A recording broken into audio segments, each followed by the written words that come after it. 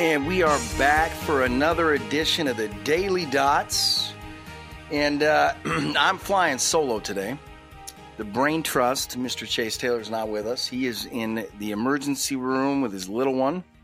She's going to be fine, but just really sick. So at least that's what he told me. I probably should have had somebody go to the emergency room and check, right? Sucker's probably just probably playing hooky on my dime. No, I'm just kidding. Anyway, so it was shorter issue today, shorter edition today, if you will. Just not a lot going on. Got some NVIDIA earnings tomorrow, which I think are going to be a big deal. At this point, I would expect NVIDIA earnings, one company, to probably determine the direction of this market. I know that's really silly. But here we are, right? NASDAQ down pretty solid on the day. It was attempting its 3:30 Eastern time, last half hour attempt to rebound, which happens every day because by the dip, right? But NASDAQ down 1, Russell 2000 down 1.5, S&P down 0.69, now below 5,000. Technically speaking, this market's a bit of a mess. I mean, I think you can make an argument that it hasn't broken out. I think you can make an argument that it has. I think you can support both. I see validity in both points. What I do know is you just can't get a commitment to one way or the other. And again, I'll say in a market like this that isn't, oh, there goes the NASDAQ here. It's now we're down 0.99. Now 0.98. Anyway, it really, you got to get that last 30-minute ramp. We all know that. But in a market that is this unfundamentally connected, I don't know. I mean, you look at stocks today. At one point, SMCI was down.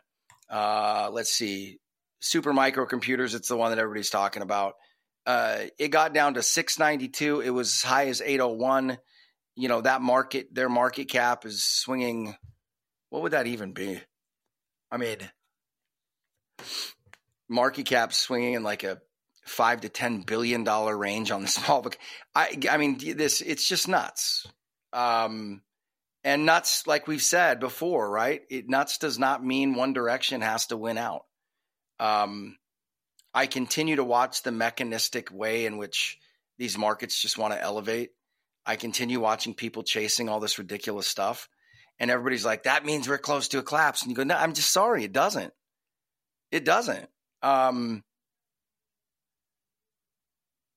know, I fundamentally, I just don't even know how you really make a call one way or the other. Well, I mean, fundamentally, I think the call is really easy to be made, but you're just clearly in a market that still doesn't care. And you know, people, I heard one comment, guys, well, it seems like you're exasperated by that. And I go, no, I don't really know what else to, when you're in periods of times like this, commentary really doesn't mean as much because you just have to adhere to levels, right? Meaning like there really is nothing else to do. I mean, if you're a value investor, good luck. Right? Like, and we are too. I'm just, you know, you're in a market that doesn't care. So you just got to get to a point where it does. I continue to see the setup, and I'll just tell you guys where it is. I just continue to see this setup where you got Lukashenko, you know, talking about the head of Belarus, talking about telling his country to prepare for World War III today. You got all the existing geopolitical stuff that we're talking about. And yet you've got a market that hates anything real commodity or energy related. And it cannot wait to buy tech names at ridiculously elevated prices.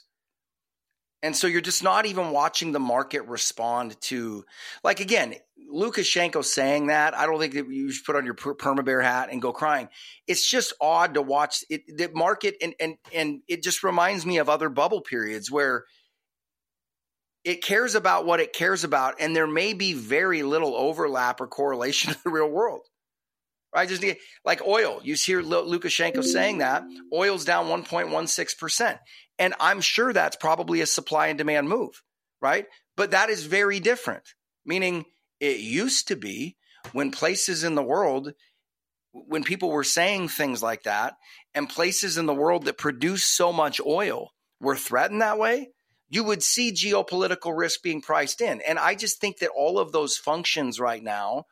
Now, look, one of the nice things about this is we'll know in the future at some point, maybe the market's got it right. That's always possible. And we always have to entertain that, right? But what it looks like to a market, to me, is just that the fundamentals everywhere else don't really matter, because you have this elephant in the room technology just sucking the oxygen out of all other parts of the market. So they're not trading the way that you would. Like, for instance, when you consider the geopolitical news and things that have come out over the last week, I can't prove this. Nobody can. Okay. But I've been watching markets and participating for quite a while. It's odd to see oil just completely oblivious. And like I said, you have to entertain the possibility that that's correct. But usually you see geopolitical risk priced in, and there's just none.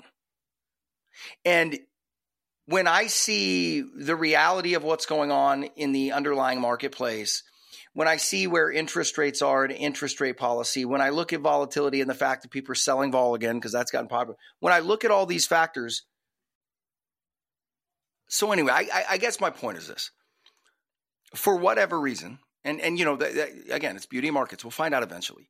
For whatever reason, you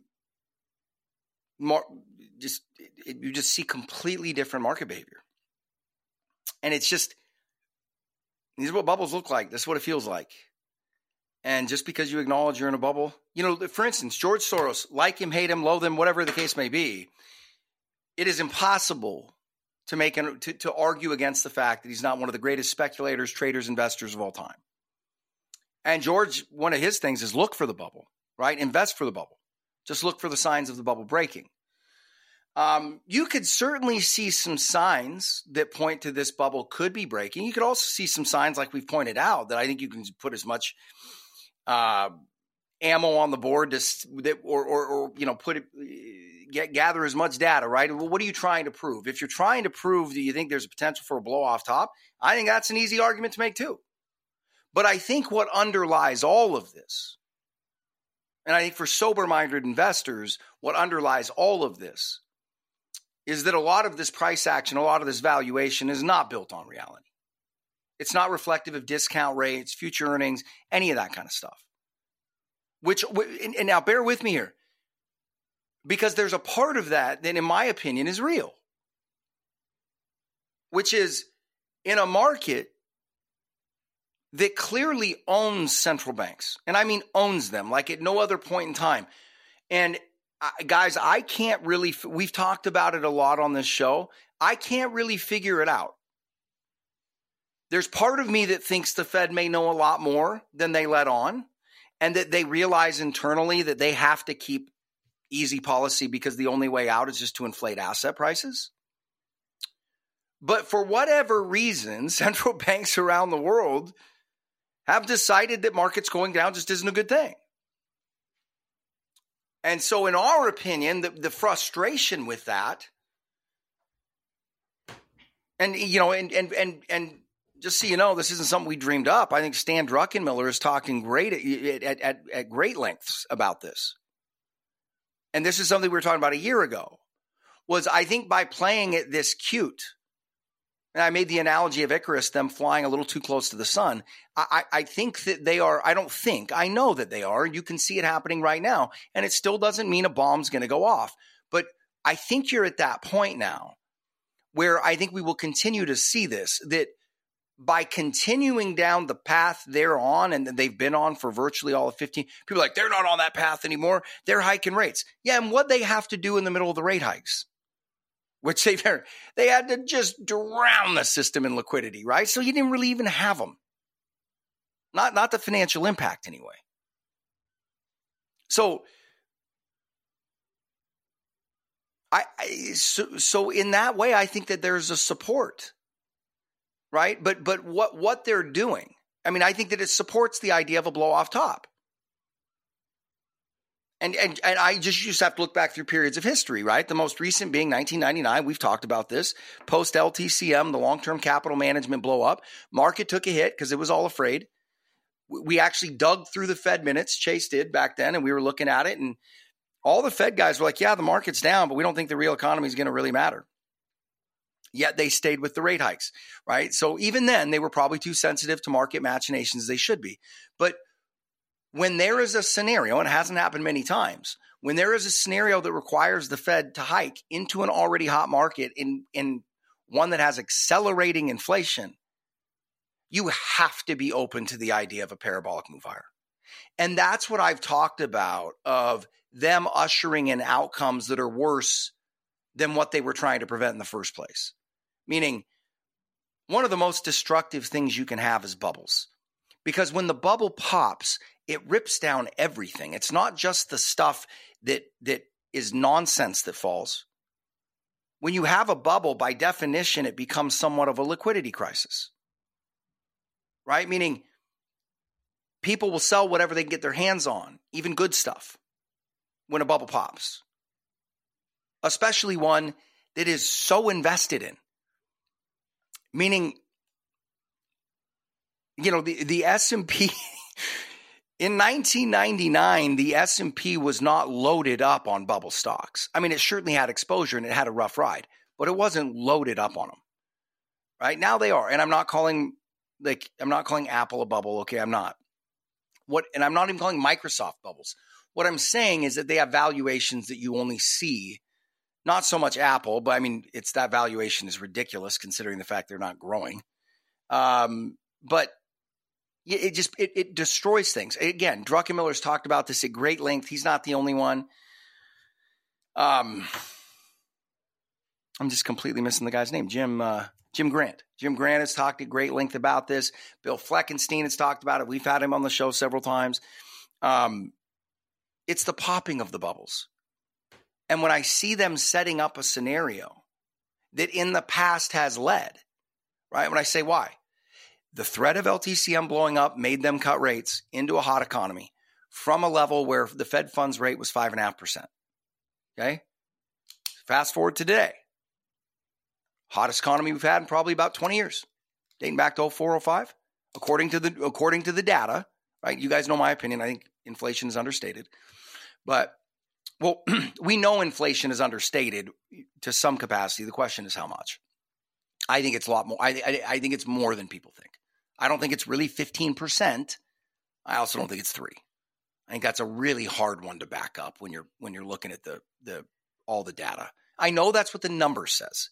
What I'm saying is that the inflation has gone up more than 20% since COVID. Okay, I think we can all agree on that. Yet the official numbers, that's what they'd have you believe, right? So, but look at the similarities of these periods of times, right? You have this thing, LTCM, which is kind of an exogenous threat, which nobody's really worried about. It comes in, and that's what makes the Fed have to cut. Like it's almost like a protective cut, right? Hopefully this doesn't get systemic. Okay, the problem is that cut was going into a market that was already all ginned up, already had elevated valuations, just like today, 5.5% funds rate, just like today. And I literally said this the other day. I was like, I think I put it out in a tweet where I said something to the effect of, there are so many similarities between the setups. It makes me almost believe it's unlikely that they'll play out in a similar way, right? It's kind of the way finance works where, history can rhyme, but it never repeats itself. We're almost like, man, that's so similar. Kind of makes you doubt it's going to play out the same way. But it's interesting. And furthermore, I think you can make the argument that there's more reason for a parable. Why? Because what did the Fed do at that point? The Fed then answered that scenario with a higher rate cut, and they let the NASDAQ just get obliterated for years. And then the recession started and they cutted some rates. But at that point, the dominoes were already falling. But they've held pretty hard. I just don't see any proof they do that today. And so in that way, I think at least psychologically and behavioral wise, I think markets even have. I don't think it is silly for markets to believe, that you have, I don't know, what is it, more fodder for a hyperbolic blow off than you did in 99.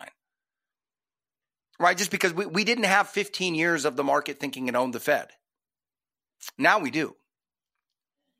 And we've seen the largest fiscal and monetary giveaways of all, right? Like you couldn't have primed the pump more for this. Now, again, that doesn't mean that that's guaranteed to happen, right? And that's one of the tough things that makes this environment so tough. Which is you just don't have the underlying underpinnings. You don't. People are like, oh, the economy. So why isn't it showing up in the? I mean, they're going to cite a company. You go, guys, come on, this is ridiculous, right? If you believe that, look. And I'm not. And you guys know our position. I'm not saying it's falling apart either. But it's hot for non-economic reasons. It's hot because of the money giveaway. It's hot because of the constant liquidity injections. And then just animal spirits, right? Meaning people, the attitude shifts. People feel bulletproof. People still think now is the time to be acquiring assets, right? And so part of that is waiting for that behavioral shift. That's one of the toughest parts about navigating a bubble too. So, but I will continue to say, like, I think that the only way to navigate an environment like this, at least in our opinion, and I'm not giving you investment advice, I just think that you have to have kind of a barbelled approach strategy, meaning I think you want to keep the horses close to the barn. I think you need to have a core of very reliable, stable type things, and then you got to use the tools at the tools at your disposal to try to hedge the tails. I look at this market and I just see tails. Just fat tails on both sides. I think you can make a compelling argument for a really nasty move down, 15, 20, maybe even 25%. And you guys know our spot on the blow up top or the blow off top. And here's the thing. I don't think fundamentals will necessarily determine which way that goes. And that, that's that posture of us just saying, you know what, until this starts making some sense and until valuations are somewhat digestible, this is the way we got to play it. We'll take our strategic pulls here and there and take our shots at things if we see an opportunity. But by and large, I just think it's all about defending the tails. So Chase will be back tomorrow. We'll have more talk about data and stuff coming up. I know there's a couple things, data points he was looking forward to this week. But again, as we're sitting here today, and it's why we haven't really focused too much on the data, again, as silly as this sounds, and again, I think this should be a sign of the times, right? I don't think there's a more important data point for this market right now than NVIDIA's earnings, one company's earnings. Now, here's the other thing. It might be important for a day, and then a day after it might not matter anymore.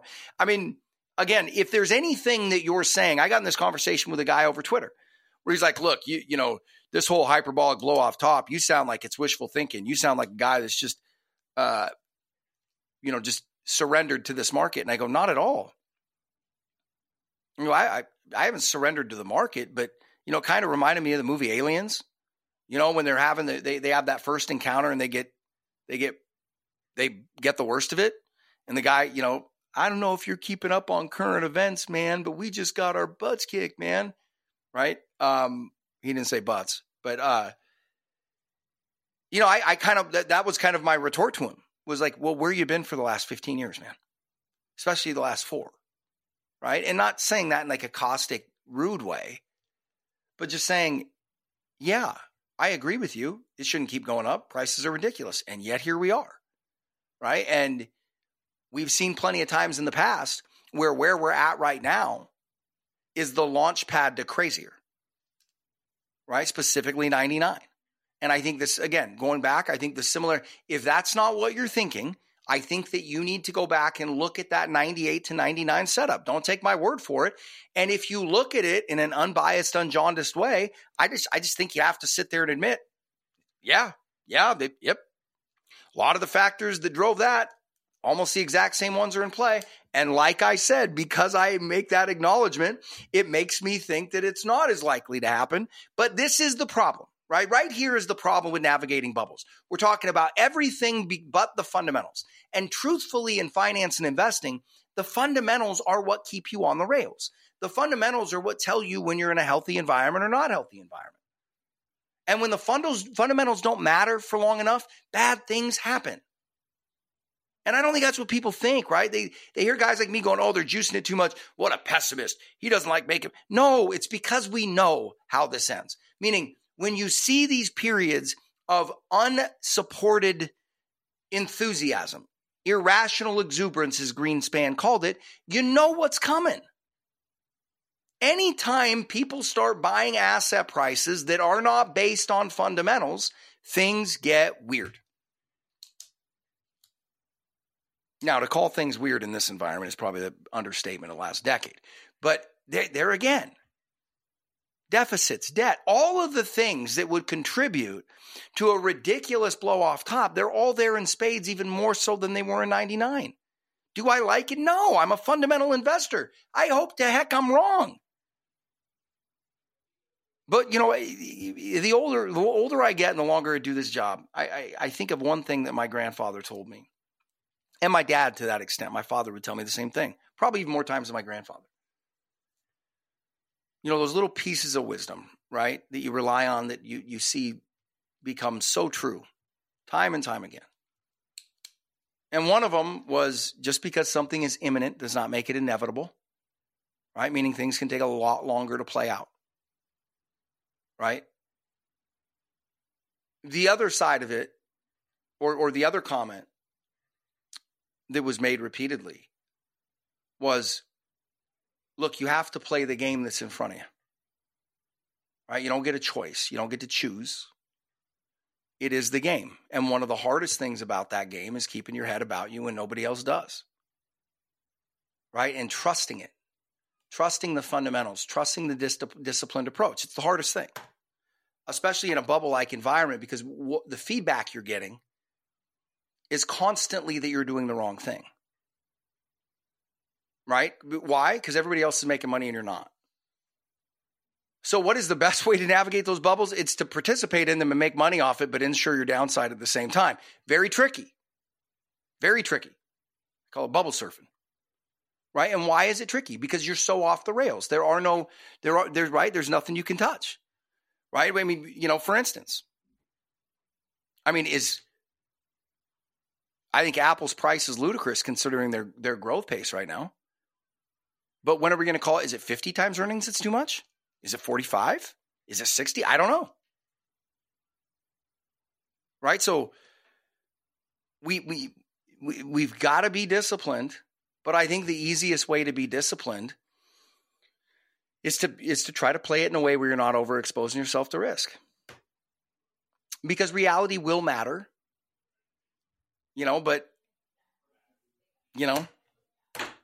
I just see what's coming down the pike, guys, in commercial real estate. And if you think the Fed's going to let that fire burn and they're not going to jump in and cut rates, and I hope you're right, because I hope things get back to even, because I think that the potential, I actually think a little mild recession would be one of the best things that could happen to us right now. It fixes literally all the problems that we're addressing. It calms animal spirits. It just chills things out. And I think that, and that geopolitical side of it, that's one of the things making me so nervous, because when you have a market that's like this with that potential pot kind of simmering in the background, if that pot starts flowing over, right? Remember, you're not just going to get geopolitical risk priced in the market, which it is clearly not. You're also just going to get fundamental write-downs in the market. That's where a big crash could happen. That geopolitical risk looms large, and this market just doesn't care about it. So anyway, we'll watch. Like I said, I think that, as stupid as it sounds, I think the whole thing hinges on NVIDIA earnings right now, at least for tomorrow. So, play accordingly, kids. Any guidance on NVIDIA? I don't have any. Again, I'll tell you, when something gets that expensive, I just can't. It's uninvestable to me. It just is. I could be I've been wrong so far. Could be wrong, not advocating you go out and sell your NVIDIA or anything like that. I just look at it and I go, I don't know. That's so expensive. I just can't even. You guys apparently have the ability to have a crystal ball that sees 10 years out. I don't. So, maybe you're right. Maybe I'll be kicking maybe I'll hire one of those guys to manage our money at Bulwark at some point, because they clearly can see further down the road than I can. But I can't. And if I can't see down the road, if I don't know, managing other people's money, it's, if I'm just managing my own money, I might throw something out there, make a bet one way or the other, see how it plays out. I can't do that with other people's money. Right. So a lot of that stuff's just uninvestable. So anyway, Be careful. Stick with us. I think we'll probably have more to talk about tomorrow, one way or the other, because I would expect the reaction to NVIDIA markets, NVIDIA earnings to be pretty nuts. So we'll see how that plays out. And then Chase will have a bevy of other things he's looking at tomorrow that we'll go over as well. Also, guys, if you don't listen to the interviews, I think we did an awesome one. And I could be wrong. It's weird doing interviews because the ones that I typically think are the best, nobody's ever said they were bad, but it's kind of, and then the ones, it's kind of like social media, right? You put something out there and you're like, boy, that's really smart. That thing's going to go nuts. And nobody even pays attention to it, right? And then you throw out another one. Like I put one out talking about making 2 mortgage payments one time. It got like 1.6 million views. It was insane. And I laughed so hard because I was like, that is the most, that is the most non-esoteric, non-technical thing I've ever put out, right? It just certain things take off. So the interviews are kind of like that too. I just think the gentleman that I interviewed is really smart. And he's a bit of an expert on the Federal Reserve, although he shuns that word. And what makes him so interesting is he's not a finance guy. And I always love that outsider view because they don't have the dogma that comes with the experts. Their knowledge is based on either their experience or their observations. So it's just a fascinating conversation with a guy by the name of, his surname on Twitter is Rudy Havenstein. And the reason he has a surname is because of his anti-Fed stance. He gets a lot of people really mad at him. It's really funny. It's not funny that he needs to stay anonymous, but he certainly does have a need. So anyway, but listen to that. It's not a paywall, but if you want to understand how we got here as far as federal policy goes and the craziness that they are entering, the bad outcomes that they are bringing into the situation, I think you'd be remiss to not hear that. So, check out that interview we posted this week. It's on Know Your Risk Radio podcast and pull it up and you'll see all those episodes there. All of it's free. So hopefully you'll enjoy it. Anyway, we got to run. So hopefully you'll join us tomorrow again on the dots. Continue this journey with us down economic, I don't even know what to call it. Madness, craziness, fascination. Makes me nervous to manage money, but as a spectator of markets, I'm also enraptured by it because it's crazy. Just see things going on every single day that just never seen before. So anyway, until tomorrow, we'll see you guys then. You're listening to Know Your Risk Radio podcast. Download and subscribe at knowyourriskradio.com. The opinions expressed in this program are for general informational purposes only and are not intended to provide specific advice or recommendations for any individual or on any specific security. It is only intended to provide education about the financial industry. To determine which investments may be appropriate for you, consult your financial advisor prior to investing. Any past performance discussed during this program is no guarantee of future results. Any indices referenced for comparison are unmanaged and cannot be invested into directly. As always, please remember investing involves risk and possible loss of principal capital. Please seek advice from a licensed professional. Investment advice cannot be given without a client service agreement. Bulwark Capital Management is an investment advisor representative of Trek Financial, LLC, an SEC-registered investment advisor.